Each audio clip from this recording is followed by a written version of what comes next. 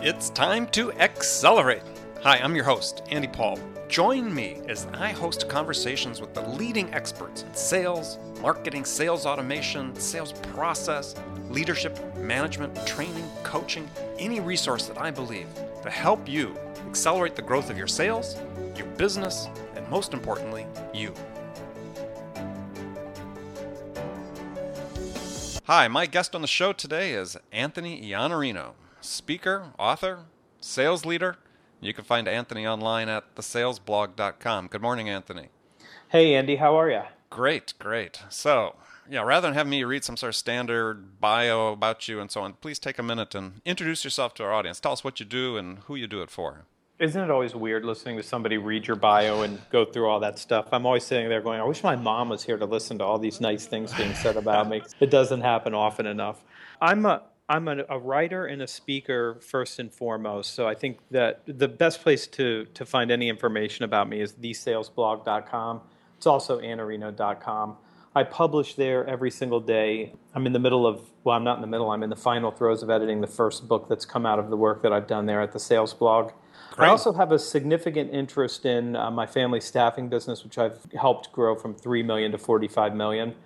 And I have a coaching and consulting firm called B2B Sales Coach and Consultancy, where I work with large, generally international sales organizations as a speaker, as someone who does workshops, and somebody who does some consulting and coaching and helping people really figure out how to maximize the performance of their sales organization. And my final little job is at Capital University, where I'm an adjunct faculty member in their School of Management and Leadership MBA program, where I teach personal selling, persuasive marketing, and digital media or social media marketing. All right, so someone with a lot of spare time, I can tell. Absolutely. Calendar's completely clear. Completely full, right there. So, how'd you get your start in sales? Accidentally. And I think that's true for a lot of people. No one really ever wakes up and goes, at 11 years old to their parents and says, I've decided I want to be a sales rep. My mom and her partner had started a retained search firm when I was a kid, like probably 13 years old. And they were doing pretty well, and they decided to expand into temporary staffing. And they started a clerical division, and that was going well. And they needed somebody to interview light industrial candidates and to help start that division. So I was fronting a rock band at night, and I needed a day job, and I thought this will be pretty good because it should be pretty loose. It's a family business. Turns out the family business has other ideas about what your work is supposed to look like and how hard you're supposed to try. And they handed me a little binder that had index cards in it. And the index cards were a script of asking for an appointment and overcoming the objections you get asking for an appointment. But I was too young and naive to know that I was selling, and I would have never agreed that that's what I was doing if you would have told me that's what it was. I was just doing what I was told to do, which was calling people and trying to get an appointment. And I have enough combativeness and enough, competitiveness in myself at that time that it was just a game for me to get people who said no to say yes. And I did pretty well at it. And I won accounts and I was doing well. And basically, my main job was interviewing light industrial candidates. So when I got to a certain point with the band where I couldn't do anymore, I moved to Los Angeles to take it to another level. And I had to have a day job, so I went to a big staffing firm called Olston there. It was about a $4 billion concern at that time. Right. Well-known name. And I was working a desk doing light industrial staffing, and I was doing what I knew to do, which was calling people and seeing if I could help more people. And eventually I got a new manager, and he recognized the sales reps that he had weren't selling, and he fired them and showed up at my desk one day and said, I want you to be our outside salesperson. And I thought I heard him say the words, I want you to be a psychopathic axe murderer, because that's what I thought salespeople were. I thought selling was something you do to somebody, not for somebody or with somebody. Exactly. And he forced me under threat of firing me to go into outside sales. And I did really well right out of the gate under his leadership. And we grew a branch that was doing 2,000 hours to 22,000 hours. And it became the fastest growing branch in the country.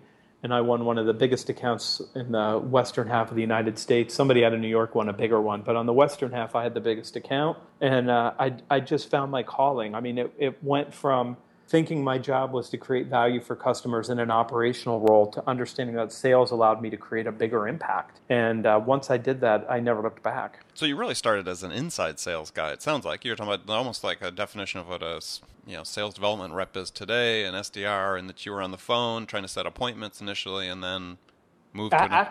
Actually, the majority of my day was interviewing people and placing them, but I didn't know that I wasn't supposed to be selling. It just nobody had told me to do anything other than what I knew to do coming out of the family business. So I found out where people had worked before, and I just started calling people, and some of them said, "Yeah, we'll talk to you. Come on out." And some of them said yes. And the reason my manager identified me as a salesperson is because I had a list of clients that was bigger than our Salesforce's list of clients, and I wasn't a salesperson and didn't want to be. I just thought I was supposed to help people. You were a rock star. I was a rock star. That's what I was supposed to be doing. Right. So what type of music did you guys play? We did a lot of original material, but the band in LA was interesting because a bunch of guys from Columbus came out to live with me in my one-bedroom apartment in Brentwood. Your entourage. Yeah, and we had a couple summers in Ohio where we toured around playing, and we learned about 500 cover songs. So we could literally play My Sharona by the Knack and Metallica, For Whom the Bell Tolls, and everything in between. We could play whole AC/DC records and whole Motley Crue records, and that was sort of our thing, was we could show up on Friday night and play 4 sets and never repeat the same song, and then play Saturday night and play 4 sets with a totally different 4 sets. So we knew a lot of material.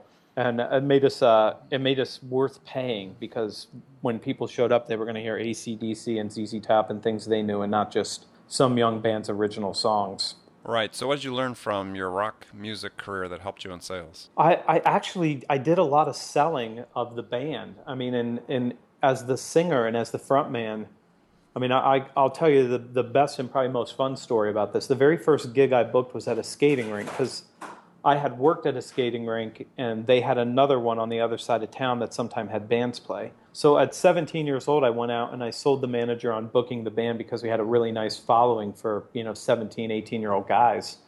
And we started playing in the bars after that, but the bars didn't look like a possibility at first. And to get this guitar player we needed into the band, we had to change the name of the band from Stone Groove to Rock Candy, and I hated the name. It was too hair metal, and we weren't playing hair metal. We were playing all kinds of more type of Black Crowes kind of stuff. Right. That's what our stuff sounded like. And so we go out and we play this gig, and a guy shows up to see some girl who's actually there to see me, and he comes back to our makeshift dressing room, and he threatens to wait for me in the parking lot to fight me. And he doesn't know that my brother's standing right next to him, who is our bass player, and my brother just absolutely clobbers him. But he gets up and he runs across the skating room floor, and he says, "I've got a gun." So we stop him from getting out to his car, and police are called, and I mean, there's just all kinds of stuff. And so I have to go in and get paid the following day. And the manager wasn't there when all this happened, but of course he got the story. So we all drive out to pick up the check, and they all turn to me and say, "Go in and get the check." And I said, "We're all going in. We're a band." And they're like, "No, you're the singer. It's your gig. You go get the money." And he owes us $600, which is a lot of money for a rock band. So I walk in alone, and he tells me, "I'm not paying you. You had the police called, and there's children here, and we need to make sure they're safe." And I'm saying, no. He said he had a gun and all this other stuff, and we're going back and forth. And I finally sell him on giving me the check. We'd rented lights. We'd rented equipment. We had people to pay. So he holds the check in front of me, and before he hands it to me, he says, "I'm going to give you this check, but I want you to know you boys are going to get a bad reputation." So I walked out to the truck that the whole band was waiting in, and I showed them the check, and they said, "You got the check?" And I said, "Yeah, and we got a new band name, Bad Reputation." So I was able to collect the check and sell on getting paid, and I was able to get rid of the horrible name Rock Candy. Rock Candy. Bad reputation, yeah. Much better. Much better. Better street cred for sure. You always have to sell, though, in every part of your life. I mean, and being in a rock band is no different. If you want a gig, you got to go promise that you're going to have people show up, that you're going to give them a good show. I mean, it's all selling. Exactly. So how has selling changed during the course of your career? I mean, and what changes have you had to make to sort of adapt to this new environment? I've been fortunate in that, as somebody who's been entrepreneurial and had businesses, I've gotten business acumen by default, by necessity, by having to learn to manage a profit and loss statement and a balance sheet. I'll tell you the biggest change, Andy, that I've seen. As a salesperson, you used to need sales acumen, and you still do. I mean, you used to need to know how to close, you need to know how to prospect, you need to tell stories, you need to know how to diagnose, to differentiate, and negotiate. I mean, for 30 or 40 years, that was a pretty good skill set to have. But now, as business has gotten more competitive, as things have gotten more complex, what we're accountable for salespeople has changed dramatically over the last 20 years. And what we're responsible for our clients has changed. And I think the biggest change, the skills that you've had to adapt and learn to be able to be effective is business acumen, number one. I think you have to think like a real business manager. You have to think about strategy. You have to think about execution. You have to think about how the decisions you make impact the business all the way down the line. I think you also have to learn how to manage change inside an organization. And you have to understand how decisions are made by consensus and how to get people behind a change initiative. And that's not just on the customer side, that's on your company side too. I mean, you have to get your own company behind doing what's right for your customer because our solutions are now so complex and so integrated and so important and strategic for our customers. And you have to have leadership skills now where you're going to be responsible for making sure that your customer gets the outcome. So you've got a greater accountability, but you don't have any formal authority over any team on your side, and you got no formal authority over their team either. Mm-hmm. But you still need to be able to make things happen. So it takes a lot of different skills and these are skills that I would call third tier. They're a higher level set of skills than you've needed in the past. I mean, closing, objection handling, prospecting, presenting, those are tier one. We've been doing that for thousands and thousands of years. 40 years, maybe 50 years, as the markets got crowded in the industrial age with lots of people creating things that look alike, diagnosing and differentiating and negotiating the value creation and value capture were good skills.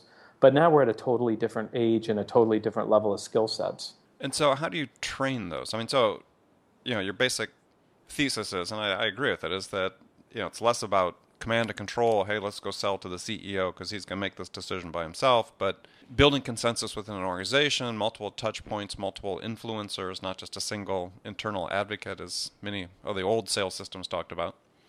So how do you train people to adapt and survive in this type of environment? It's interesting that you asked that question because I always talk about business acumen with situational knowledge attached to it. And so the way that you get business acumen is not by reading a book about business acumen, although that's a great thing to do and I recommend it. But you have to feel it, you have to touch it. And I talk about selling and swimming all the time because you can't learn to swim by reading a book. I mean, you could read it and intellectualize swimming, but you don't really know what it means until you get out there. So in my experience and from my opinion, you've got to give people a set of experiences. You've got to create the awareness that they're supposed to be capturing this business acumen and learning. And then you have to be very intentional about what experiences you give salespeople so that they can get that business acumen and start to feel things and start to look at it. Mm-hmm. And in the first book, which I've got one more week with the editor and then it's going to go to the line editor, I've got a recipe, but I mean, there's a lot of things you can do. One way that I picked it up really quick, I didn't know I was doing at the time, so this wasn't intentional, and it wasn't that I was a super thoughtful kid at 25 years old that I knew like, hey, I need business acumen because the future is going to be different. I didn't. I had no clue. But I always wanted to learn. I was just curious, generally. So I would go into customers and say, I don't understand third-party logistics. I don't understand how the business works. How are you guys measured? How do you price this? Explain to me what cost plus is so I understand why your pricing model is what it is and how I'm supposed to help you. And I got a lot of people who were tutors who would teach me their business. And it's an interesting thing. We think that the customer expects us to know everything. And we're definitely sensitive when we're young that we look young and that they know we don't have experience. But what I found at that time, and I still think it's true, is if you go in and say, teach me, I want to learn, you're going to find all kinds of teachers outside of your company, inside your company, and people who are going to be willing to give you that education and explain to you why they think what they think, why they believe what they believe, and why they're making a certain set of decisions. I agree. I mean, I think that's one of the things that really holds back a lot of salespeople is, just as you said, and really in business owners and CEOs, is they feel like they need to know in advance, right? That they always need to be the expert with the customer. And I think I agree with you. I think it's very powerful sometimes to show up with a customer and say, yeah, can you teach me? I just don't understand what you're doing here. And by making what you're telling them is that you're willing to go to the extra effort to learn in depth their business, their industry, the problems they may have. And acquiring that knowledge, you'll be able to come back with a better solution for them. I think people generally want to teach. I mean, we want to tell our story. It's funny, I went to Giant Eagle grocery store here yesterday to get a salad. And I was picking this up and paying for it, and the girl behind the counter yawned. And she said, "I'm so tired today. I apologize for yawning." And I said, "No problem." I said, "Maybe you just need another cup of coffee." And she said, "I have a 4-month-old brand new baby." And she couldn't wait to tell me that she had a baby. I mean, and that's just what human beings do. We want to share that kind of stuff. And if you go in and open the door for a decision maker to share with you how they view the business, you might have trouble getting out of their office after a couple hours. I mean, they love to teach. We do love to tell our story and share with people. Yeah. Well, I think people like to share their expertise. They do. And it's not just a matter of flattering a customer by asking them the question. It's, people generally want to share what they are proud of knowing. There's no doubt. And they want to share it with people who care, that they believe really want to help them. And I think if you show up with that intention, it's easy for them to help you. Yeah. All right, we're going to take a short break. But before we take the break, I want to give you, Anthony, a question to think about, and we'll talk about it when we get back. Is sort of a hypothetical situation. Let's say you're a new manager at a company. Not that you're newly promoted, but you're just brought in to help manage the company. Struggling a little bit. What 2 changes would you make with the sales team that would have the biggest impact? If you had, let's say, 1 week to really make a difference, what are the 2 changes you would make that would make an impact? So stay with us. After the break, Anthony is going to share with us his secrets for how you amp up your sales quickly, and we'll be right back. Hi, this is Andy. Connect and Sell is used by sales reps at nearly 1,000 companies, including hundreds of technology startups and several Fortune 500 companies, to overcome the challenges of getting prospects on the phone. Companies using Connect and Sell grow their revenues faster by enabling their sales reps to have more sales conversations in 90 minutes than they could otherwise achieve in an entire week. Connect and Sell can be deployed directly to your sales reps, or you can take advantage of their outbound on-demand service, which delivers qualified prospect meetings scheduled directly on your sales reps' calendars. Visit connectandsell.com to learn more about how Connect and Sell can start filling your pipeline today. So, welcome back. My guest today is Anthony Iannarino. Catch Anthony at thesalesblog.com or at Iannarino.com, which is IANNARINO.com. Traditional spelling. The easy Very one. traditional spelling. Right. Just like Smith. So, before we get to the big question I asked you before the break, you're a salesperson. You're also a CEO of a company. And you work in your family business. I mean, what keeps you awake about your own company's sales? Let's say the staffing company. What keeps you awake at night? I don't know that anything keeps me awake at night. I can tell you, I'm going to flip that on you. It's what gets me excited and gets me up in the morning. Sure. I mean, there's so much opportunity right now in the United States. This is still just a tremendous market with a ton of growth. And every business that I touch, that I'm involved in, there's so much growth opportunity. I'm excited to get up and do what needs to be done to take these businesses to another level. And that's the part that charges me up. So I don't lay awake at night worrying. I don't worry anymore, because I just found out that worrying or staying awake at night worrying about things, just it's not a good use of my emotional energy, because anything that I was worried about, and I've had worries. I mean, I had the staffing business was cut in half on October 1st of 2008, literally cut in half. Mm-hmm. There's nothing I can do about preventing something like that from happening again. All I can do is do what's right, so that if something does happen, that 1, I can survive it, and 2, I can capitalize on something that happens when the economy turns around, which is exactly what I did then and exactly what I would do again. So what did you do? I found a way to retain all of my staff, so I didn't have to put anybody in an unemployment line. And how'd you do that? I made cuts and won a couple anchor accounts that were profitable enough to let me retain everybody. I mean, so I had to work really hard, really fast, but I had a great team, and they did that. But the trick was I just didn't want to put people in the unemployment line during that time, because I was afraid they wouldn't get back to work. I didn't think that they would be able to survive it and come out on the other side okay, because the whole industry, that industry was literally cut in half overnight.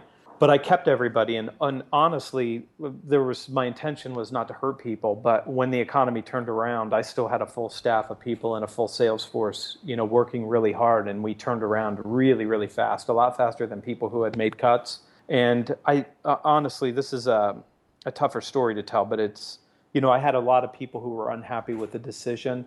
And a lot of people, we all took pay cuts so we didn't have to put anybody on the unemployment lines. But they didn't really understand why until we were about 6 months in. And then I started having people say, thank you. Now I understand why we're doing what we're doing together and why we're all still here working at this. So I don't worry anymore, but I do have some things that I think really matter, and that's going out and capturing dream clients, which if you've read my work, that's one of the big things for me. Find the people you create the most value for and just pursue them relentlessly. Nurture them over time and know that you're going to get your shot. And that's where I spend most of my focus. How do we capture more of these? How do we create more value for this group of clients? That's where the action is. So let's talk about the sort of the flip side then. Not trying to get negative, but I think there's a lot of lessons that we learn from our failures. So describe a big failure you've had in your career and what you learned from it and what are the lessons that other people could draw from those.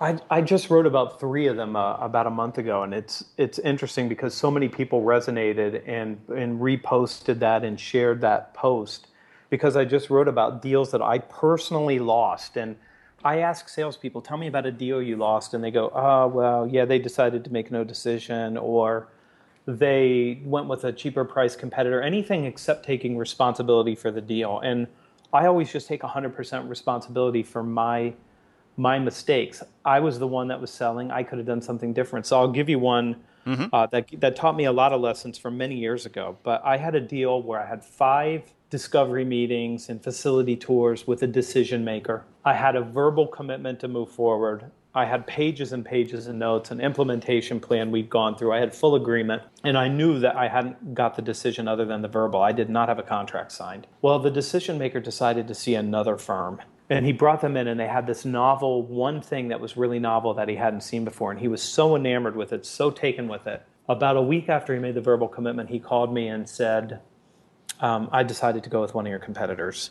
And I was absolutely shocked. I was so shocked. I said, I got to meet with you right now. I drove over to his office. And he said, I just saw this one thing that you didn't have that they had, and it's so appealing to us right now. And I said, let me show you our history of our conversation here, because nowhere does that one thing show up. And I've got 5 pages of notes. I've got our implementation plan. And he said, I didn't know that it was interesting to me until I saw it. And I said, we could have done the same thing for you had I known that was important to you. And he said, I've already signed the contract with your competitor. Mm-hmm. And I learned at that point, like, no matter what happens, you want the last bite at the apple. If you know that you're in a competitive situation, you want to make sure that you ask for the commitment that after they've seen everybody, before they make the decision, you get the last bite at the apple. You get to come in and represent. You get to cover any bases. And I will even say this to customers now. After you go through this process, before you make a decision, I'd like to ask you for one more meeting so we can resolve any concerns you have. And if there's anything else that you saw that was super interesting to you that we didn't cover, we may or may not have it, but I'd like to at least be able to address it. And I want that commitment because I learned from my mistake. And I've had other people say, well, that really wasn't your mistake. He shouldn't have done that. You know what? I don't have any control over him. I only can control what I can do. Exactly. So as a salesperson, I'm 100% responsible. So now I'm 100% empowered to do something about it. And if you look at it through that lens, you can get better pretty quickly. Yeah. No, I think it's a great suggestion for people to always try to strive for that last meeting. All right. So question we asked right before the break in terms of, let's say you're a manager in a new situation. You're basically thinking, gosh, I got to make a big impact here. I'm going to give myself a week with a new sales team. So what 2 changes do you make that have the biggest impact? That's a very tough hypothetical because I don't know what's wrong. But let me tell you what my perception of what would be wrong right out of the gate. Sure. And what I would want to do with the first week if I had a week. And if that's all the time I have to start making a difference, I would want to do one thing, but basically I'll roll it into 2 for your 2-part question. Opportunities are created in 2 places: existing customers and new customers. So the first thing I would want to do is do a full review of customers where I already have contracts, but where I don't have the wallet share that might be available to me. Right. Because that's the fastest path. They already know me. I'm already sending them an invoice. I'm not a salesperson. I'm not prospecting here. I have a direct relationship, so I can go in and walk in their door and talk to the stakeholders I need to figure out how I can improve the business that I'm doing with them right now. That would be day one. And then I would want to bring brand new, reverse engineer what's our value proposition and who are our dream clients, and how fast can I get this sales force in front of those people who are going to resonate with our value proposition so strongly that it's going to make total sense to them to consider doing business with us.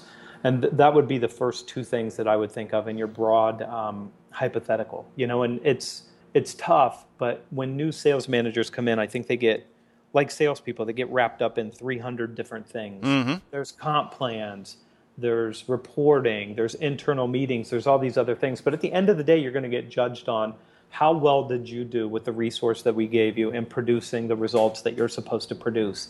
And all of those results are outside of the building that you're sitting in. Yep. All of the results are happening somewhere else. And the faster you move your focus from, I've got to worry about the internal part of this business, which I know what it's like because the internal part of the business is constantly chipping away at your attention and your resources. But you've got to work with the people that you have and with the customers and prospects that you have to actually do what produces results. None of it happens inside your building. It all happens somewhere else. And the sooner you get there, the better. Perfect. Great answer. Thank you. All right, so we're going to wrap up here with some rapid-fire questions and answers. So short answers to these questions. You can do free association, if you will. So what's the most powerful sales tool in your arsenal? Trust. Excellent. Who's your sales role model? Or who was it in the past and who is it today? In the past, it was my first mentor at Olston who had the ability to sell more with fewer words than anybody I've ever seen. And now I would have to say the biggest person I learned from was my mother, who is another person who you would never call a salesperson, but has client relationships that has lasted 35 years just based on her caring for them. What's the one book that every salesperson should read? 7 Habits of Highly Effective People. Your favorite music to listen to psych yourself up for a sales call? For those about to rock, We Salute You, AC/DC, 1982. There's no better rock anthem anywhere. What's the first sales activity you do every day? The first sales activity I do every day is one of two things. Either write the blog post, which I see as marketing and brand building and nurturing, or make prospecting calls. Name one tool you use for sales management that you can't live without. Right now it's ProsperWorks, which is a new CRM I'm using. ProsperWorks, okay. Where's that available? It's a plugin for Gmail, and it's available in their apps market. Okay. ProsperWorks. No data entry. It just pulls everything out of your email, and it allows you to create opportunities around that without having to type anything in. Very cool. We'll have to check that out. What's the one most important thing a new or inexperienced salesperson should focus on to improve? Their ability to create value for customers.